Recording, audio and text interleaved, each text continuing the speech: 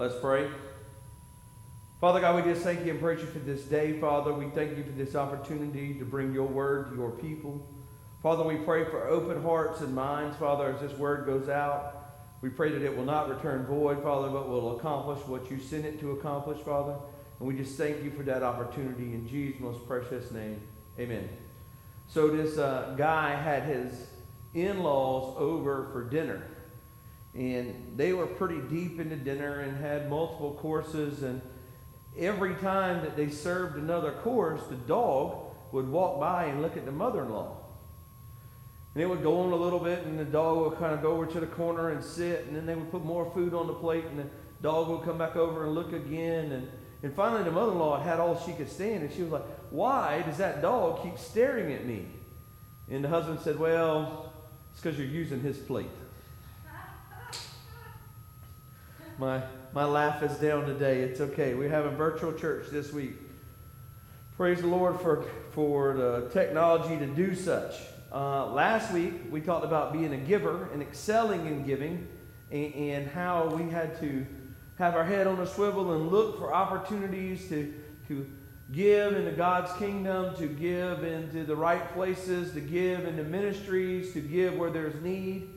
Right? And Jesus had said, "If you've done it to the least of these, you've done it unto me." And that's good. And then we're going to piggyback on the giver, and we're going to talk about this week's topic, which is no fear. And I know they don't necessarily go together, but they kind of do. Because a lot of folks don't give for fear that they're running out of money.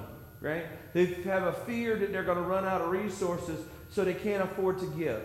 Right? I mean, everybody is in that situation from time to time when, the bills are tight and things are going, and, the air condition breaks, or somebody wrecks your car, or, you knock out a window with a lawnmower, whatever, and you have to spend money to take care of things, and air conditioning goes on the blink, or whatever, right? So, but what I want to talk about today is no fear. See, when God created us, as humans, he gave us a free will and an opportunity to decide who we were, where we're going, who we want to be. I mean, we pick our own names, right? I mean, there's not another animal on the planet that, picks their name. And you might not pick your name, but your parents pick your name. But once you get to be 18, if you don't like your name, you can change it to whatever you want to be. I mean, you can change it into Cocoa Puffs or oatmeal or whatever. I mean, you can change it into a slab of bacon. You can be anything that you want to be. We have a free will to decide it. So in the Bible, it talks about making decisions to make you a better person. And that's where the no fear sermon comes from. It's basically a series of decisions or some commandments, not really commandments, but some details of making decisions. So if you will, turn with me. And we got a couple of scriptures to run through. I'm going to quote some and I'm going to read some. But we're going to go through it. But if you will, I know you know where we're going. But 1 Peter, right? Everybody already knew this, right? We already knew the answer to the first scripture is the 1 Peter. Man, 1 Peter is such a great letter. Peter did such a great job. But it's chapter 5, verse 7, and it says, "Cast all of your anxiety on him because he cares for you." See, we care and we fear and we have anxiety about things that are happening in and around our environment around us. Now, there's nothing we can do to stop things, good or bad, happening in the environment around us, but we seem to be concerned about them a bunch. Mr. Darrell actually asked me this week if we were under a lot of stress, and I've kind of come to the place to where I'm under so much stress with so many things going on, with so many hats and so many arenas, and I've kind of come to the conclusion that I don't care. I don't care. I'm going to do the best I can, the best I know how. I'm going to live up to the best I know how. I'm going to worship God the best I know how. I'm going to preach the gospel the best I know how. I'm going to build houses the best I know how. I'm going to be a parent the best I know how. And that's it. That's all I got. All I got is my best. And as long as I'm giving my best, I feel like I'm doing what God called me to do. but I am not going to worry or be anxious over this stuff. And see, Jesus actually was concerned over this, right? So if you will, turn with me to the Gospel according to Matthew, right? I mean, Jesus was very concerned. He was concerned over the people worrying about what was happening and when was going to happen and what's happening next and what's going to happen then. And Jesus said in the Gospel according to Matthew, all in red, chapter 6, verse 25, "Therefore I tell you, do not worry about your life, what you will eat or drink, or about your body, or what you will wear. Is not life more than food, the body more than clothes? Look at the birds of the air. They do not sow or reap or store away in barns, yet your heavenly Father feeds them. Are you not much more valuable than they? Can anyone by worrying add a single hour to their life?" You think, yeah, I get it, I understand. Do you really? Do you really get it? Do you really understand? Do you really buy into Philippians 4:19 that says that my God will supply all of your needs through his riches and glory? Because if you can buy Philippians 4:19 that my God supplies all of my needs through his riches and glory, then you cannot be fearful that you're going to give too much and not have enough left over. So you can't play both sides of the street. You can't be, and what happens when you try to play on both sides of the street, right? You end up in the middle. What happens in the middle? You get run over. It's not a good place to be. So we either buy in that God's word is true and it says that my needs are supplied through his riches and glory, or it's not. Or we understand what Matthew 6 says, and we're not going to be worried about tomorrow. We're not going to be worried about what we're going to eat. We're not going to be worried about our clothes. We're not going to be worried about where we're going. We have to make that decision of whether we're worried or not. And Jesus says, do not worry. Therefore I tell you, do not worry about your life. Now that sounds really strange to us with us little pea-brained humans of, well, I mean, if I don't worry about me, then who's going to worry about me? Well, I think that first scripture we read says, do not worry, but cast your cares on the one who cares for you. That whole thing, if God be for you, who can successfully be against you? If God is worried about what I'm doing tomorrow, where I'm going tomorrow, dispatch his angels over me to keep me from harm, to lead me by the steps of the righteous are led, then he's going to supply my needs through his riches and glory. Then what am I worried about? If the creator of the universe is on my side of the equation, who exactly is going to stand on the other side? See, that's the problem. If any of y'all have ever done algebra, and if you hadn't, you need to talk to Miss Rourke, and she'll be a very good tutor on how to do algebra. But what happens in the middle is an equal sign. And if you're on the side with God, your side's greater than the other side. And if you're on the side with the devil, your side's greater. It's an unbalanced equation. But you decide, they're standing there, and there are two choices: to worry and fret and have anxiety and have fear, or to not, or to cast your cares on him who cares for you. There's an equation that says, give and it'll be given back to you, pressed down, shaken together, running over, shall men give into your bosoms. Or there's one that says, you can't afford to give away anything because you're not going to have enough money to eat. So you can't be on both sides of those equations. You can't dabble in God's word. You either are for it or you're not. It's a free will. It's a free choice. You don't have to be anything you don't want to be. If you don't want to be on God's side of the equation, fine, exclude yourself. I do. I want to be on God's side of the equation. I want to not worry about tomorrow. I want to cast my cares on him who cares for me. I want to stand both firmly with both feet on my God supplies my riches, my needs through his riches and glory. And it doesn't matter if the stock market's up or down, or the housing market's up or down, or the interest rate is up or down, or inflation rate is up or down. God's economy does not change. The Bible says it was the same yesterday, today, and forever. So if we cast our cares on him who cares for us, then what you worried about? And what happens? We worry, it turns into stress, turns into anxiety, fear, and dread. You ever seen anybody happy who was full of anxiety? You ever seen anybody happy that had lots of worry? You ever seen anybody that was just constantly agonizing over what was going to happen next and what's going to happen next and what's going to happen next? It's not a fun way to live. God says the joy of the Lord is our strength. And you can't be joyful and fearful at the same time. They can't coexist. All right. Here again, Gospel according to John. Oh, John, the one Jesus loved the most. John 14, verse 1. Do not let your hearts be troubled. You believe in God. Believe also in me. And my Father's house has many rooms. If it were not so, I would have told you. Do not let your heart be troubled. Now, that is not a... We make it sound really difficult. Well, you don't understand. I don't understand what?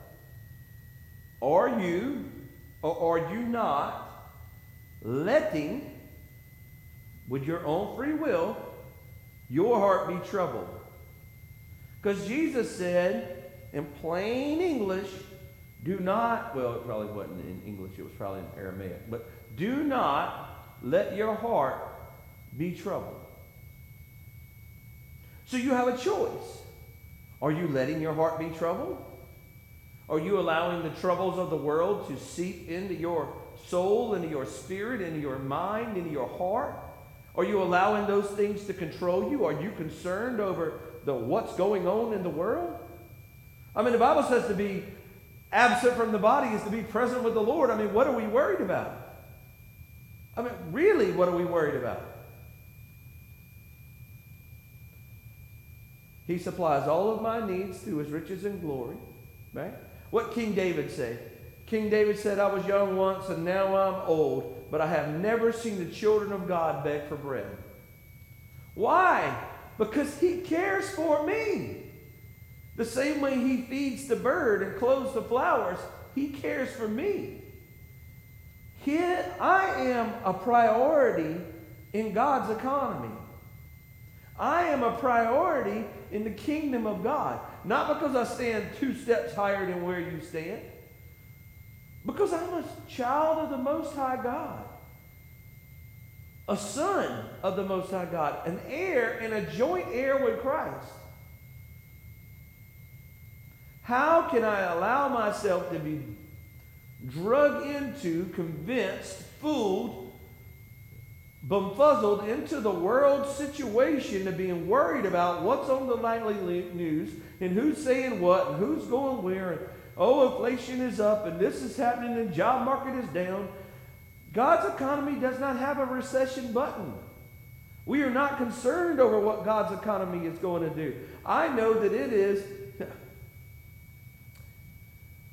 If you're building anything right now, you know the cost of material is up. Not as high as the cost of the building material in heaven when they paved the streets with gold bricks. I mean, you think about it. I mean, one of the cheapest things on a job site is concrete. And you know, if you pave something or pour concrete, I mean, it is there. I mean, it's pretty inexpensive, right? Versus gold bars, it's really inexpensive. So when we allow ourselves to be drugged into, fooled into, coerced into, worrying over things that God told us not to worry about,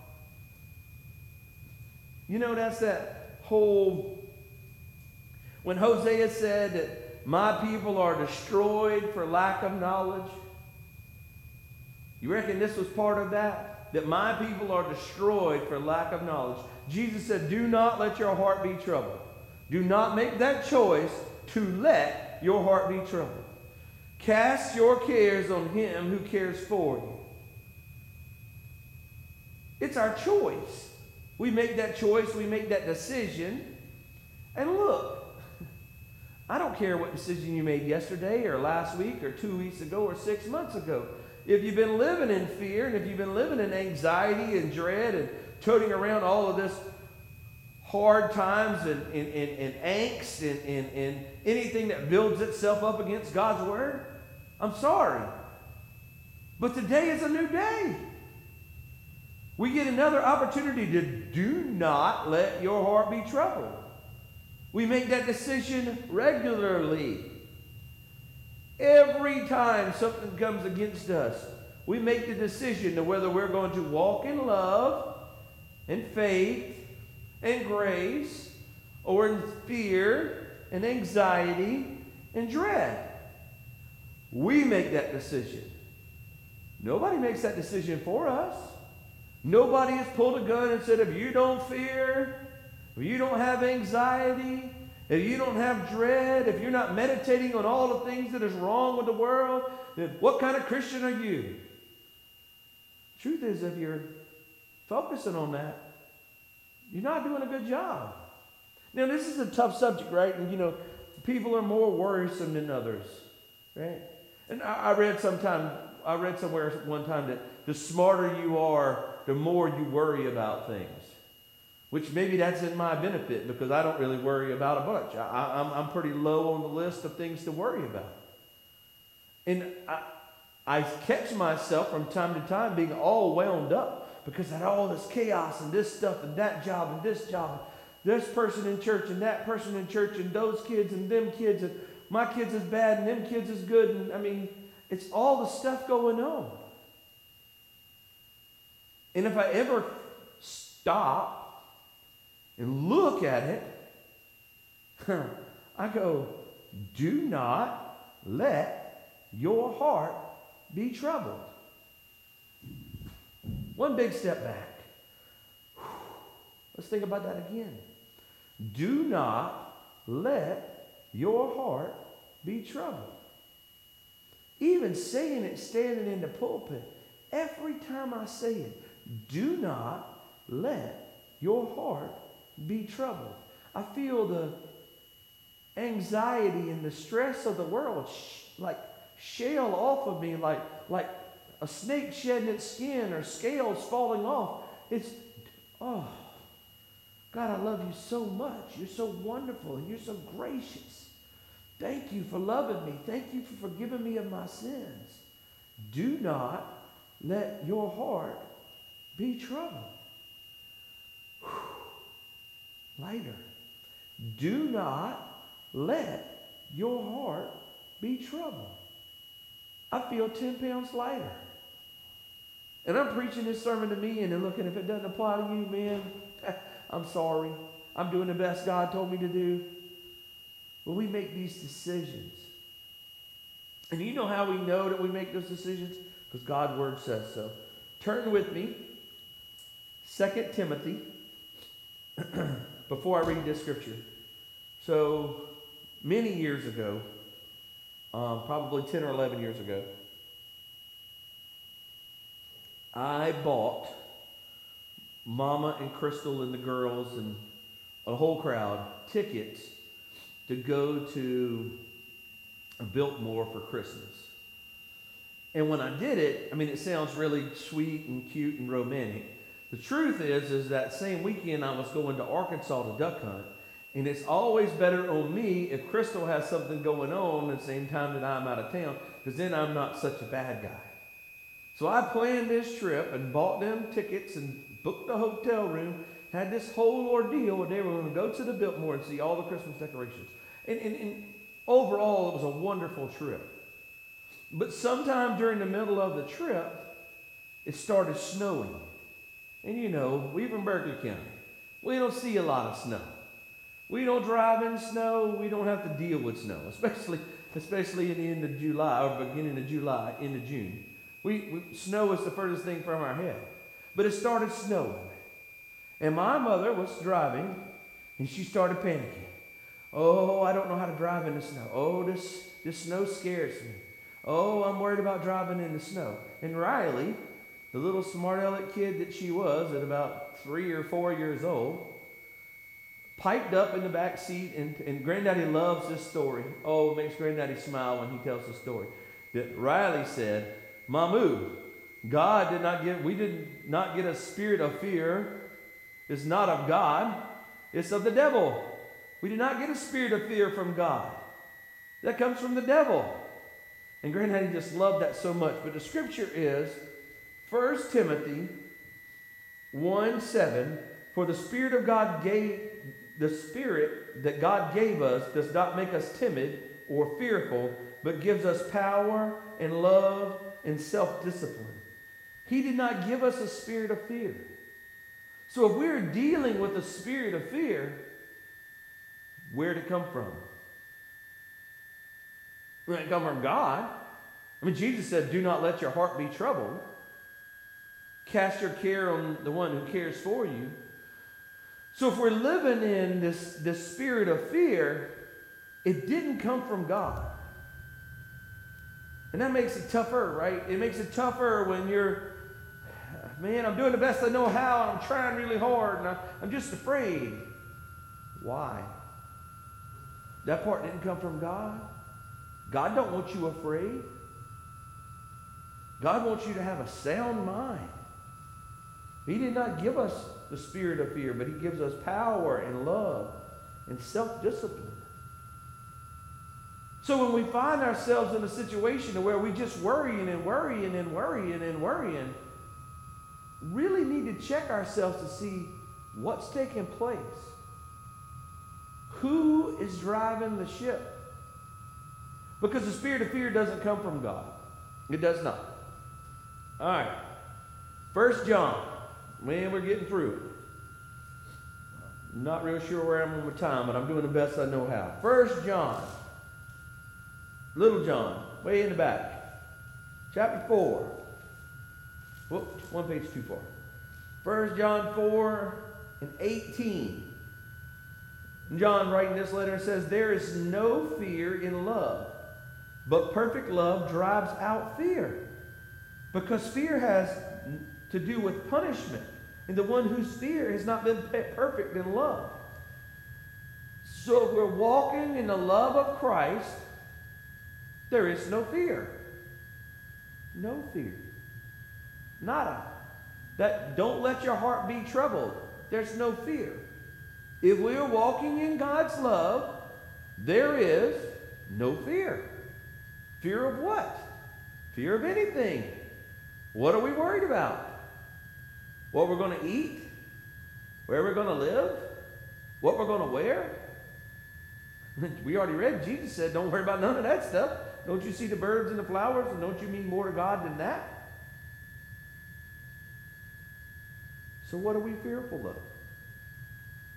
And the truth is, if we're full of God's love, there is no room for fear. There is no room for fear. When we're full of God's love, there is no room for fear. There is no anxiety, doubt, dread, none of that. When we're full of God's love, and you go, yeah, but, does God really love us? Oh, man, God really loves us. John 3:16 says he loved the world so much that he gave his only begotten Son, right? But in Romans, man, you knew we were going to Romans before it was over. Romans chapter 8.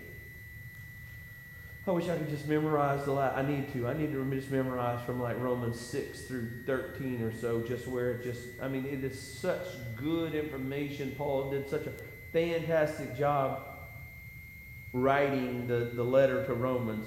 But if you will, Romans chapter 8, verse 38, for I am convinced that neither life nor angels, I am convinced that neither death nor life, neither angels nor demons, neither the present nor the future, or any powers, neither height nor depth, nor anything else in all of creation, can separate us from the love of God that is in Christ Jesus. So if there's no fear where there is love, and nothing can separate us from the love of God, then we got to go out of our way to have fear, anxiety, and dread.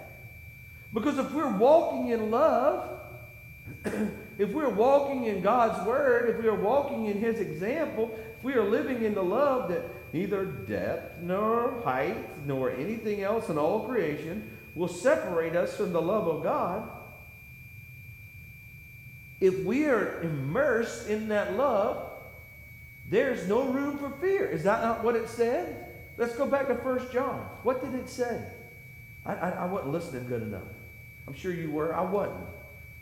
There is no fear in love, but perfect love drives out fear. So if I'm immersed in God's love that nothing can separate me from the love of God, what business do I have having fear? Fear of what? Angels or demons or powers or depth or height or width or death or life? Nothing separates me from the love of God. And when I'm filled with the love of God, there is no room for fear. What are you going to fear? Death? I've already said, when you're absent from the body, you're present with the Lord. Hallelujah, we get to go to be with glory. And we treat that with such, concern and fear and dread. Look, if the creator of the universe made this planet and all of its wonder and glory and amazing things, yet set aside something that's even better than that we call heaven, I'd be standing in line. It'd be like standing in line at Disney World. Just let me in. I want to go. But what can separate us from God's love? Because when we are full of love, there is no fear. Now let's go the opposite direction for just a second. So if we are full of fear, is there no love? Because if we're walking in anxiety, if we're walking in fear and dread and disdain and hate and discontent, do we have the love of God in our heart? Not that He loves us, that we love Him. Do we have that love on the inside of us? Can we show the fruit of the Spirit, that love, joy, peace, patience, kindness, gentleness, self-control? Can we show that? Because when we're full of God's love, there's no room for fear. It's like going to Krabby Mike's and eating crab legs for an hour. When you're full of crab legs, there's no room for dessert. When you're full of love, there's no room for fear. I don't know where you would put it. Do not let your heart be troubled. He supplies all of my needs through His riches and glory. Cast your cares on Him who cares for you. See, the problem is when stuff arises in our day-to-day life, we're faced with, there's a challenge. Well, what's the password? Well, what's the catchphrase? Well, what do we need to know? Well, I bet it's in this book over here. No matter what hurdle, obstacle, attack, enemy, perpetrator comes against you, the answer to the problem is in the book. This is the cheat sheet. This is the answer sheet. This is all of the answers rolled into one. It's already been laid out.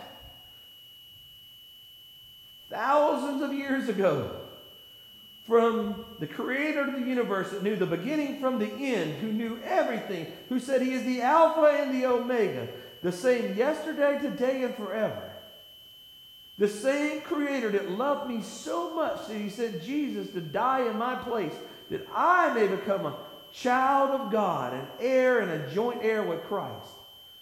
And if you really get to that position, that strategic position of being an heir and a joint heir with Christ, if you ever understand that, there's no negotiating against it.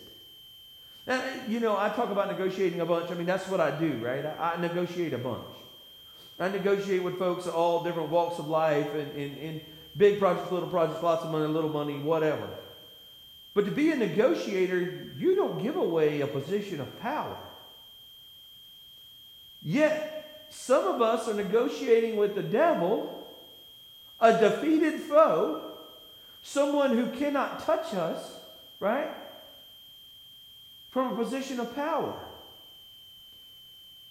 Do not let your heart be troubled. Do not give away your power. The spirit of fear is not of God, but a sound mind. He loved us so much that He died for us. That He supplies all of our needs through His riches and glory. That He has redeemed us from the curse being nailed to the tree. That we've been redeemed and bought back with a blood sacrifice. See, there's no bad position to be in. If you're a child of God, there is no negative. Unless we decide that's what we want to be. Do not let your heart be troubled. It's a choice. We give it away. We give away our peace. And we accept the fear and the anxiety and the worry and the dread. It's a choice. It's like taking poison and hoping somebody else dies. We put it into us. It didn't come from God. He didn't give us a spirit of fear. Do not let your heart be troubled. Let's pray. Father God, we just thank you and praise you for your word, Father. We thank you and praise you that you watch over it to perform it, Father, that it goes out, that it starts to start a revival in your community, Father, in your church, that we know that you're with us, and if you're with us, then who can successfully be against us, Father? That we bind and curse the spirit of fear that is coming against the church, Father, that we stand boldly in your word, and we give you praise and honor and glory for it in Jesus' most precious name. Amen.